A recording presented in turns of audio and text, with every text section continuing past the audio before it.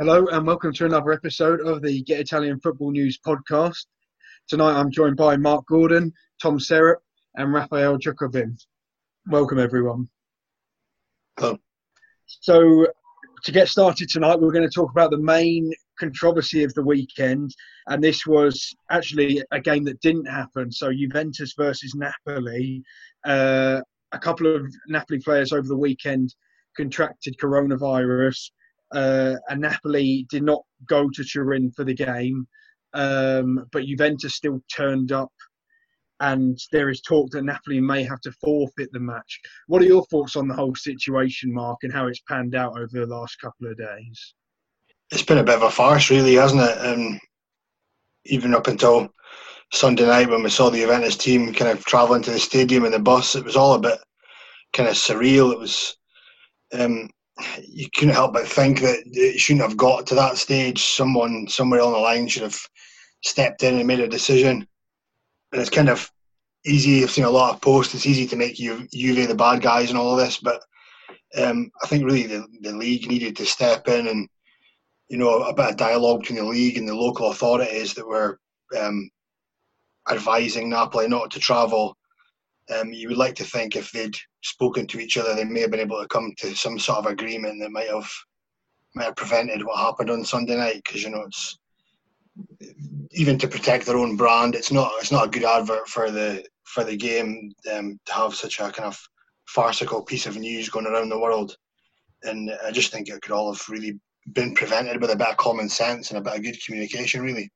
Yeah, I think that, as you said, there's been a lot of criticism of Juve saying they showed a lack of class with their response. What are your thoughts, Raphael? Do you share that sentiment, or do you feel that Serie A as a league really should have stepped in and taken some action so that it was out of the team's hands? I can understand Juve's perspective, because I think if you look at it actually from a legal perspective, they were looking to sort of cover all the bases in case a decision actually went against them for not showing up either. So from that sense, I can sort of understand where they were coming from. But yeah, like Mark said, it's just a bit farcical really for the whole league. I think the lack of communication between all the authorities, just the lack of information as well. I think Napoli, even though from more perspective, I guess they were in the right for not travelling, potentially not affecting more Juventus players. I think the fact that from Saturday to Monday, there was no official communication whatsoever, no press release or anything. They just kept everyone in the dark, which really it could have been avoided. So I think on the whole, the responsibility does lie on Serie A, and for making the game go ahead. Clearly it wasn't going to happen. So yeah, there needs to be a better coordination between all the various authorities. If they want Serie A this season to go ahead in a relatively smooth manner, because there's going to be more incidents of this happening throughout the season. It happened with Genoa and Torino. It's going to happen again over the course of the season, and they need to get just a clear and efficient protocol in place.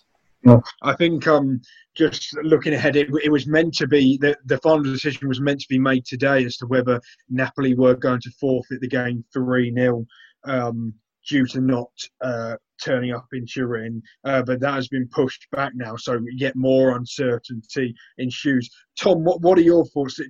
Do you think that Napoli will eventually be forced to forfeit the game?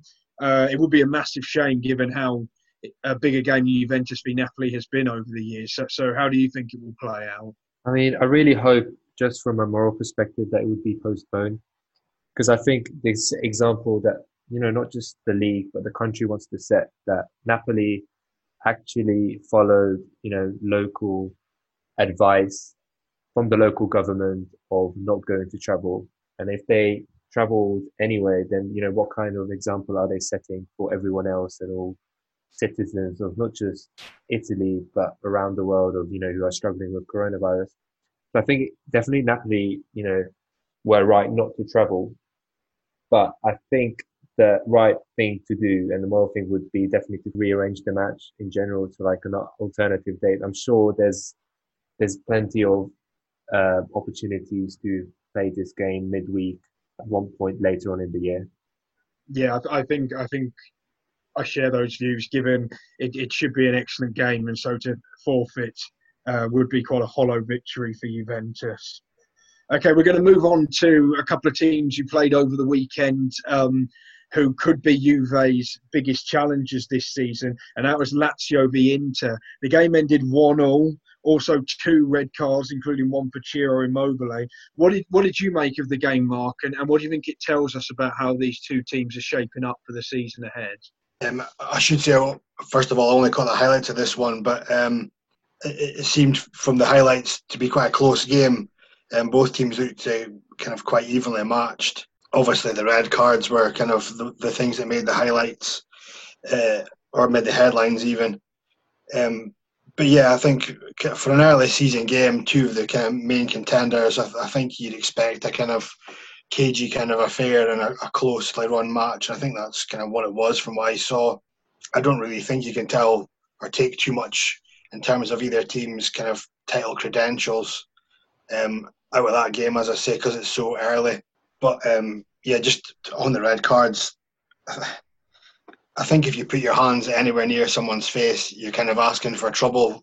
But the play acting, particularly the way Patrick went down after Sensi touched him, was quite embarrassing. And I think they look so much worse in slow motion as well, the delayed reaction. And I don't think he really covered himself in glory, although I guess you would say that it had the desired effect because he got his man sent off. But in terms of the game itself, yeah, as I say, from the highlights, it looked like a kind of closely fought game and kind of what you'd expect from this stage of the season, I guess. Yeah, as you say, a close game. And yeah, both sendings off for raised hands and some quite theatrical play acting from Arturo Vidal as well. Rafa, what did you make of the game, and also how those two teams fared in midweek? Lazio were having to bounce back from a quite heavy defeat to Atalanta, whilst Inter quite emphatically beat Benevento. So how do you see the two teams faring so far this year? I think for Lazio, there's no shame in losing to Atalanta. But at the same time, yeah, they did need to bounce back. I think they put in a decent performance. There were signs of promise really throughout the game, and you can tell that they've kept the core of this. They've kept the core of the team from last season, whilst adding some new sort of elements. They've improved the left wing with Maricic, and obviously for Inter, they are the main challenges alongside Juventus. I think the game just sort of broke down a bit in the last half hour with those 2 red cards and just the play out. But I think otherwise, I don't think either team's credentials come out badly out of this week. Say Inter is slightly above that, so in terms of just who's going to be really pushing towards the end. But yeah, I would say overall, Inter definitely come out of it well. Lazio they've shown that this midweek performance was a blip. Hopefully they can sort of continue improving. Yeah, and so another team that we had playing over the weekend that could well be in the title picture this year is Atalanta. They've started the season in outstanding form, got a 5-2 win against Cagliari. What did you make of their performance, Tom? Particularly going forwards, they were outstanding once more, right? Yeah. So honestly, like their performance over the weekend was out of this world. I don't think we have seen a side that is able to score this many goals per game so consistently week in, week out, like in years, like especially in Serie A, because Serie A has such a reputation for being, much slower than other leagues. However, Atalanta are running against the grain in that regard. So they're like averaging more than 4 goals, I think, at the moment, a game, which is insane. And honestly, the way they just like, when you look at the players interlink and doing these moves. It looks like, I don't know, it looks more very similar to a basketball game. Just the way they play, the chemistry between players. So yeah, it's just been another great week for them. Very entertaining. Yeah, as Tom mentioned, they're averaging over 4 goals a game. They got 98 goals last season, and the way they're going at the moment, they're going to smash that. What do you think about them, Mark? Some slight concerns defensively. They have conceded 5 goals in their 3 games, but do you think that they could push on again this season and possibly win Serie A, as big a statement as that seems right now? Yeah, I think everything kind of points to the fact that they probably could go all the way. I mean, there is probably question marks defensively, given the goals they've conceded, but I mean, they just look capable of scoring 4 or 5 goals every game at the minute. They're just so good going forward. They're so good to watch. I think they've came out of the transfer window maybe better than anyone because they've kept all their prized assets and they've managed to sell a lot of players that maybe weren't their kind of main prized players and made loads of money out of it as well. So they're probably in a position to strengthen come January. And whether Europe will kind of hamper them in the league remains to be seen because it is a difficult kind of juggling act between the two. But in terms of what they've got talent-wise there and the way they're scoring goals, I would absolutely love them to go on and win the league because I just love watching them. They're just so good to watch. Yeah, I mean that each of their games already this season have been, must-see games. Absolutely outstanding.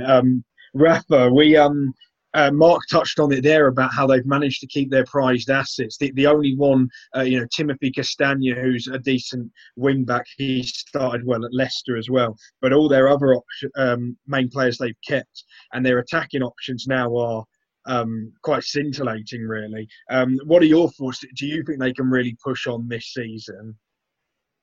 Yeah, I mean, it says a lot that Castagna's really hit the ground running in Premier League, but he was only the third best fullback in Atalanta. Really, you look at how well Gosens and Hannibal are sort of linking together, even though they're on 2 separate wings.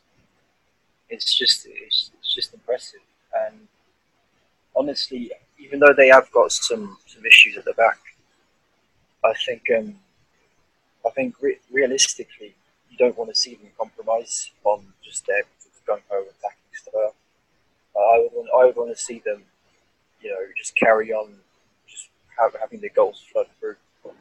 Because even if the defensive sort of issues are going to catch up to them at one point, at one point they will have a bad performance.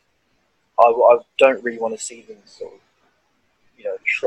actively try and remedy that. So, I mean, yeah, I agree. I can see them pushing.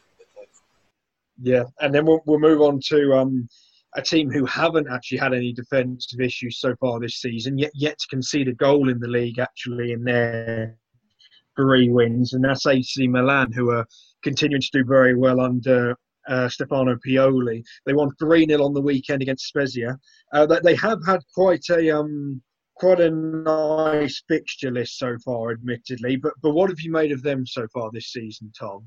Yeah, I mean, I'm trying to look at the team, but it's obviously there's so much positivity around AC Milan at the moment. Obviously, Leao scored 2 goals over the weekend, and yeah, I just want to talk about Leao for a bit because I really started noticing him. Like he really started standing out for me in their semi-final against Juventus when he came off the bench, and I feel since that time he slowly has become better and better at making an impact on the team. So initially it was, he came on as a sub and just had those impact, pace and speed at running at the defense, against tight defenders. But in that game, he really showed, his ability to, finish from close range as well. So I think, yeah, he's going to be very important in the future. However, even though they have kept clean sheets, I still think that Calabria and Hernandez can be vulnerable on the wings. Because even though in attack they're very good and they always contribute to the team, even Theo Hernandez even scored over the weekend, and that's why they're able to dominate teams because they push so high up. But I feel they can be, because they're so high up, they can leave, the centre backs vulnerable at certain periods of the game, which might be, an issue when they place tougher opposition. But otherwise, yeah, it's been like, they couldn't have wished for a better start. Yeah, and there are some tougher games to come. Of course, the Milan derby is not too far away now. Mark, what do you make of things? Because obviously, Tom touched on there about how the fullbacks can be a bit vulnerable. We have seen that in the Europa League a bit, actually. And last week, they got through to the Europa League group stages by the skin of their teeth. What did you make of that extraordinary penalty shootout win? Yeah, it was certainly a exciting penalty shootout. I actually thought when they got the penalty so late on in extra time, I thought, that would be the Rio Ave heads would have gone, and it would be a kind of relatively straightforward shootout win for Milan, but it didn't quite work out that way. They're an exciting young team. I think the average age at the weekend was 22 or 23, so they've got a lot going for them in that respect, but I think maybe not enough experience throughout the team might be something that might tell at some point. As you say, they've had some kind fixtures, but you still have to beat the team in front of you. That being said, but I think when it comes to the bigger games against the bigger teams, maybe the youth of the side might count against them a wee bit, and they maybe just don't have quite that good enough mix of experience in youth, because they have got lots of young players. But if they can have a good season this season, maybe kind of next season we'll maybe really see them go on to achieve something. But it's been certainly a promising start for them. And I'll be interested to see, certainly with all the attacking players they've got now, how Ibrahimovic impacts on the youngsters, how they come on under him and develop under him, because he's certainly the type of player I think that would influence the younger players there. So I'll be interested to see how Milan go this season with the young players. Yeah, I think we're set to find out a lot more about this Milan side after the international break. So it'll be fascinating to watch them. And a final team who, are in Europe every season, it seems. They got their first win of the season on the weekend, was Roma. They weren't particularly impressive, Rafa, but got the win thanks to a nice goal from Pedro. Do you think they're sort of getting back on track a little after a horrendous first week, really, where they forfeited their game against Verona due to an administration error? Are you starting to see sort of shoots of promise for Roma? A bit, but at the same time, you have to look at it on paper and think, essentially the difference between them and Udinese was an individual effort, Pedro, which was a great goal, but it is kind of worrying in sort of the bigger scheme of things. I think the fact that Chris Smalling, they managed to get him back on a permanent deal as well, is great use, because he's going to be able to sort of marshal that defence as he did last season. He's going to be that calming presence and generally just sort of hold the line a bit better. So that's, as far as deadline day signings go, that is a crucial one for Roma. Then, I think the Dzeko to Juventus sort of saga might have impacted them in sort of the attacking department. I think now that he's definitely staying put, and he's going to sort of go back into the team and sort of link up for the likes of Mkhitaryan again. I think that will definitely help him. I think in the end, I think that they'll comfortably get a sort of Europa League spot for nothing more. I think when you look at the makeup of the team, it is a relatively cheap squad. They're going to be without Zaniolo for a good chunk of the season as well, which is going to be a worry. So yeah, it won't be too much of a bumpy season for them, but they won't impress too much. Yeah, I think as you touched on there, Chris Smalling does seem to be a positive signing for them, given how good his opening campaign was. And we will touch on the transfer deadline day signings a little bit later in the show. So moving on to the rest of the action from the weekend, and there was a bit of a surprise on Friday night when Fiorentina lost at home to Sampdoria. Sampdoria had lost their previous two games. I just want to focus more on Fiorentina, though, because I think a lot of people had quite high hopes for them this season, Tom. But they've now lost two of their first three games. And perhaps Iachini's on borrowed time already. There were a lot of doubts as to whether he was the right man for the job in the first place coming into this season. What do you make of Fiorentina? Do you feel they could disappoint again this year, or do you expect them to pick things up at some point? Yeah, I mean, I just like on paper, it just seems like such a good team, and I just don't like. You just look at the team and you just wonder what's going wrong. Because when you look at the attacking play and just the signings they made, so Callejon, Boy Valero, Bonaventura, it seems like a solid Europa League side. But when you watch them play, I think the problem is at the back. So I'm not sure if you guys watched the game, but for example, there was this absolute chaos in front of the Fiorentina goal, where Castrovilli just kicked the ball against his own crossbar, and you're just wondering, like, I think there's something wrong with the defense. And Caceres also gave the ball away in his own penalty box, which Sampdoria eventually capitalized. So yeah, you do wonder whether they've got the players, but is Ianchini the right man to manage the side? Because I'm not even sure why he was appointed in the first place, because his previous stint at Empoli wasn't impressive either. So yeah, I think in a way he is on borrowed time, and I think it's only a matter of time before he is let go. Yeah, I think Fiorentina will be an interesting one because, as you say, they've signed a lot of experienced midfielders. Obviously, Sofian Amrabat as well, who was arguably the best midfielder in the league last season at Hellas Verona. But yeah, it just doesn't quite seem to be clicking into gear yet. A team that have clicked into gear fairly quickly are Benevento. They've won two of their first three games so far, including beating Bologna this weekend.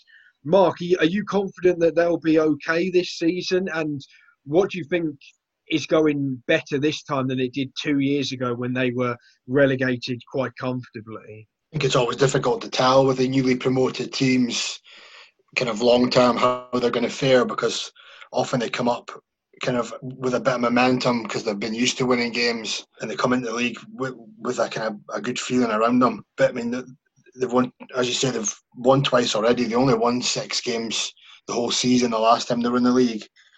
So there's clearly a change there. They're clearly better than they were that previous time. I think there's more experience in the squad now, so I think that's going to be key to their survival. Inzaghi as well is the kind of character I think that he strikes me as the type that will kind of ring a bit extra out of players. And if it does get into kind of a relegation battle later in the season, I wonder if his kind of personality might kind of be enough to kind of push them through. I wouldn't be overly confident of them being totally safe, but I think certainly they've shown enough signs that I think they may be okay. But like I say, sometimes the newly promoted teams start off really well and they can kind of hit the rocks halfway through and start to struggle. So I wouldn't just be overly confident yet. Yeah, I think it'll be interesting to see. I think there's about half a dozen teams down there that could be in trouble this season. So we'll see how Benevento fare. Moving on to a couple of teams who did really well last season, Parma and Hellas Verona. I think in most people's eyes, they both overachieved, particularly Hellas Verona. But Parma beat them on the weekend 1-0 to pick up their first win of the season. Raphael, how do you feel both these teams will get on this season? They did both lose key players over the summer. So do you think they'll find it difficult to replicate what they were able to achieve in the last campaign? I think that'll definitely be the case for Verona. If you look at the players they've lost over the transfer window, they lost Amrabat, who was crucial in midfield, and more importantly, in defence, they lost Romania and Kumbulla, who realistically were sort of the reasons why they had such a good defensive record throughout the season. That defence was realistically what got them to a decent mid-table spot. So, I mean, obviously on paper, the results aren't going too bad. Because obviously they did have that 3-0 forfeit win, but I think in terms of the performances, it's not. They're clearly not.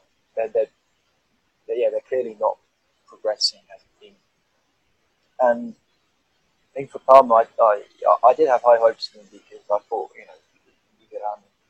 now that he's got a better team under his leadership, he might be able to bring about more of that attacking gung-ho style, but it doesn't seem to work out that way, especially because Kulusevski isn't there anymore. So I think for both of those teams, they're not going to progress from last season. I mean, that's for sure. Yeah, I think it does look as though they might struggle to get as high up the league as they did last year. Okay, so final section of the show, I want to touch on deadline day, which was yesterday, of course. So I'm going to come to you first, Tom. Were there any sort of deadline day deals that you particularly liked in Serie A? Do you feel any teams have sort of significantly improved their squad over the last week with the business that they've done? I mean, I think I've touched upon it earlier, but I think the whole Chiesa's transfer to Juventus is very interesting. Not just Chiesa going to Juventus, but also Callejon in general going to Fiorentina. But in terms of just looking at Chiesa firstly, it's another promising young player going to Juventus. He was showing, he was doing really well. He played really well for Fiorentina last season. And even this year, or even last week, he scored against Inter. So it would have been really interesting to see how his partnership, with Vlahovic and Kouamé would have blossomed this year, as they try to push for Europe. But then again, for his own career, I'm not sure he will be good enough to start for Juventus. So, but for long term financially, this has been, I feel like, a great deal for Fiorentina because, they got 50 million for him, Callejon on a free, and Callejon will bring so much, experience to the team. He's played in Europe multiple times with Napoli. He just won the Coppa Italia with Napoli last year. So it will be very interesting to see how Callejon, Ribery will play together, providing that experience for Fiorentina. So I feel like the real winners out of this deal were definitely Fiorentina. Yeah, I think there's a lot of intrigue as to how Chiesa will fare. It seems if he does play, it will be as a right wing back, which I don't think many people actually feel is his best position. And he could well be battling with Kulusevski for that position moving forwards. And I think a lot of people feel Kulusevski is the more promising talent right now. What are your thoughts on that Chiesa move, Mark? And were there any other deadline day moves that caught your eye? I'm really interested to see how Chiesa gets on at Juventus because he's a player that kind of frustrated me at Fiorentina. I always thought that, he promised one week and then kind of never quite made it the next week, and I found it kind of frustrating that he wasn't quite kind of getting there. He wasn't quite the big player that it looked like he was going to be when he first kind of broke into the team. And I think he's at an age now where he needs to be playing every week, and I'm not entirely sure he's going to get that at Juventus. And the other issue is his position, because I don't think he is a wing back. I don't think he's good enough defensively to be a wing back, and I worry for him maybe a wee bit if he is stuck out. He's a forward player, he's a winger, or, an inside forward. If you want to be old fashioned about it, that's where he is. That's where his strengths lie. And I think if he's not playing where his strengths lie, he might struggle a wee bit in that Juventus team. And elsewhere, one that was previously mentioned was Smalling's transfer to Roma. I think he makes them a better team. He makes their defence better. He's solid. I think he's a largely underrated player. He showed when he first got to Roma just kind of how much quality he brought to the team there. He's an experienced head. He's a calm head. And I think he makes Roma stronger and harder to score against. So, yeah, he's one of the ones I think's a good deadline day signing. Yeah, the Smalling one was one that sort of dragged on for for months in the end, really. Didn't look like it was going to happen on a few occasions, but Roma eventually got that one over the line. Okay, Rafa, any more that sort of caught your eye yesterday? Well, I want to pick up on one that's sort of gone under the radar a bit, and that's Maxime Lopez to Sassuolo.